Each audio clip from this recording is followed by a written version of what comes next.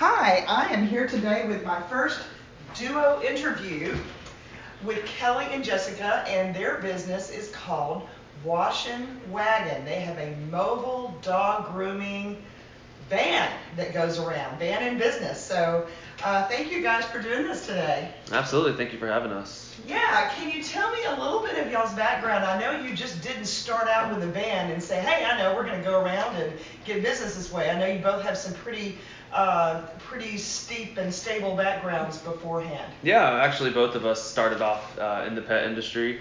My first job was a local mom pop pet store here locally, and I moved up from there. I can only go so high in a mom pop situation, so I got a job at a corporate big chain pet store, and that's actually where I met her. She was a groomer there, and weirdly enough, there was no, I guess, interest when we first met. We were just it was an employee boss, quote unquote, scenario, but yes.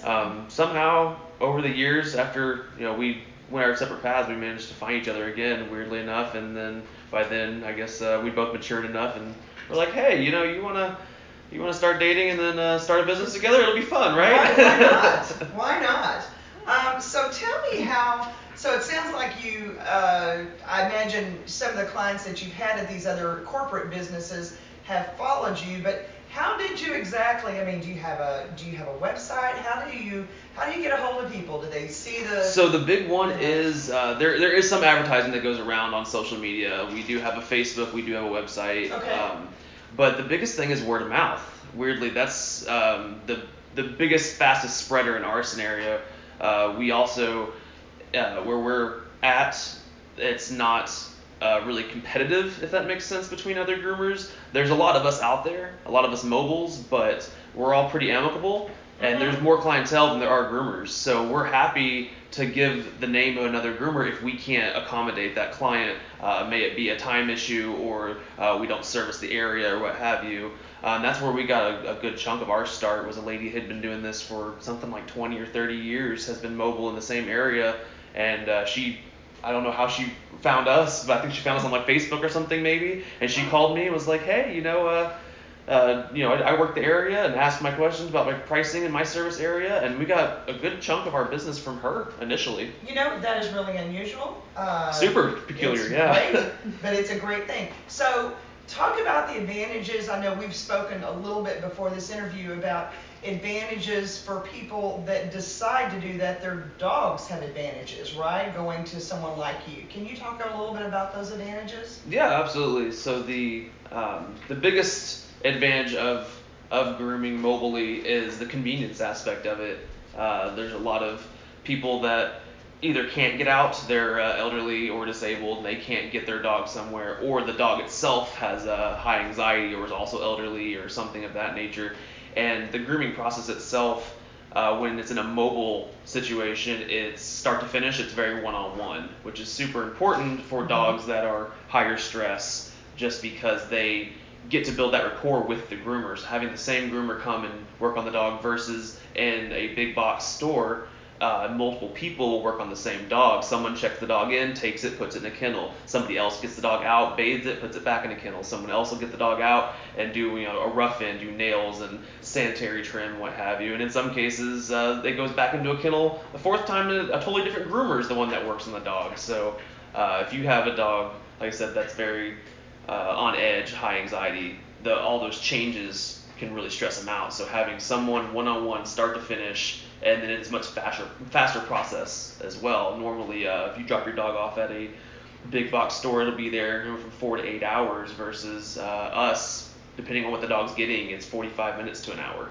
Wow. So on a typical day, and I'm sure as soon as I said that, I'm like, oh, there is no typical day, I'm sure, right? But on an atypical day or one day a week, how many dogs might you service? It really depends on what services the dogs themselves are getting. If you want to average it, 8 dogs a day is normal for us, but we have had spikes. We have a couple of clients that are multi-dog stops. We have one client at one point, she had 7 dogs. And if we booked her in the morning and then booked a couple of more multi-dog stops after that, we could do 15, 18 dogs in a day. The biggest restraint usually is your water consumption. For us being mobile, we wanted to do it a little differently than some other people do, and we do everything on board, so we don't require power or water hookup from the clients. We bring everything with us. In my mind, you're paying 100% of the money for 100% of the service. So it doesn't really seem to make sense if you're going to be paying for a luxury company to come to you, they shouldn't have to hook up to your water and power. Okay. Yeah, so I did it a little differently.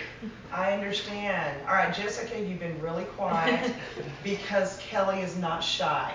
But I know you have a lot of information. What might you add to some of what he's already said in terms of the pros and cons and you know how nice of a business it is for you?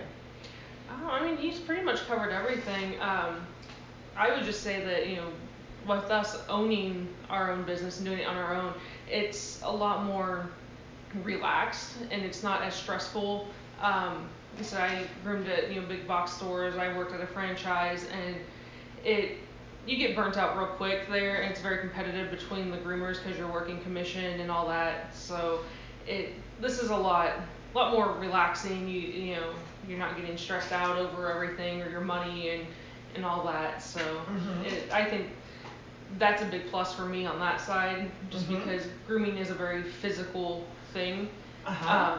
So just being able to not stress about it. Yeah, well, and one of the things that for some of the folks that were wanting to listen to some of these little audio podcasts down the line, for some folks, the regular 8 to 5 job or parts of 8 to 5 do not work for various reasons. Some for physical reasons, some for mental health, some for other reasons. And owning your own business, strangely enough, is really a good option. It is, yeah. And a lot of people don't think, well, I can't because I have some of these disability issues. And actually, there are a lot of folks with disabilities that do this because they can work around that disability. So not that you have disabilities, but I just think it's a nice thing to talk about to make people think outside the box, so to speak. Now, I also wanted him to explain a little bit. You were also talking to me about, you've got this mobile van and you're going to have more. And then as you've gotten going with that, you've seen some things that might be maybe retooled.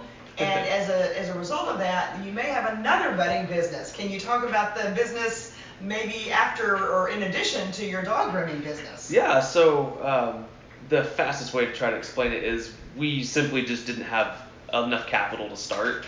We had a very, very tight budget. So our very first van was very bare bones, and we couldn't afford to buy one that was already been converted for grooming. Even if it was 20 years old, we still couldn't afford them. They hold their value very well because they're very specific types of vehicles anyway.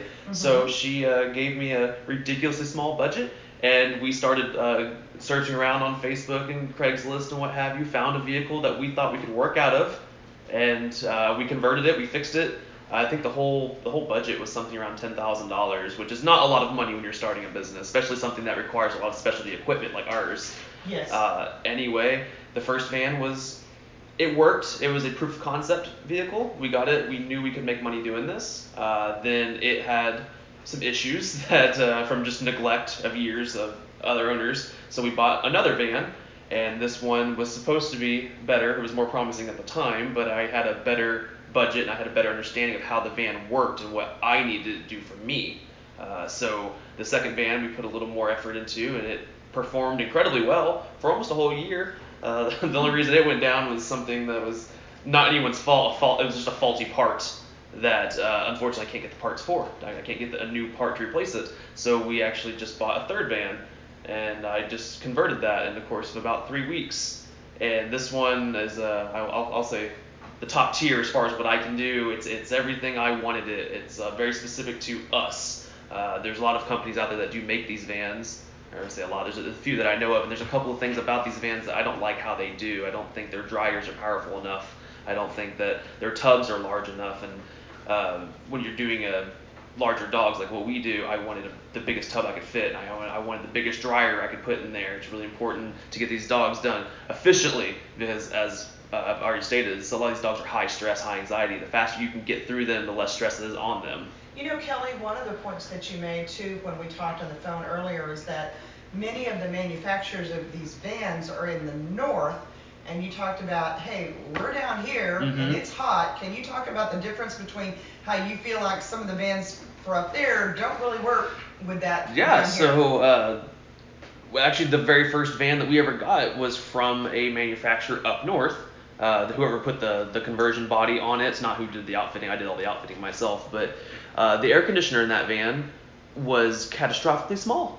It was miserable the first Texas summer we were working in July and August.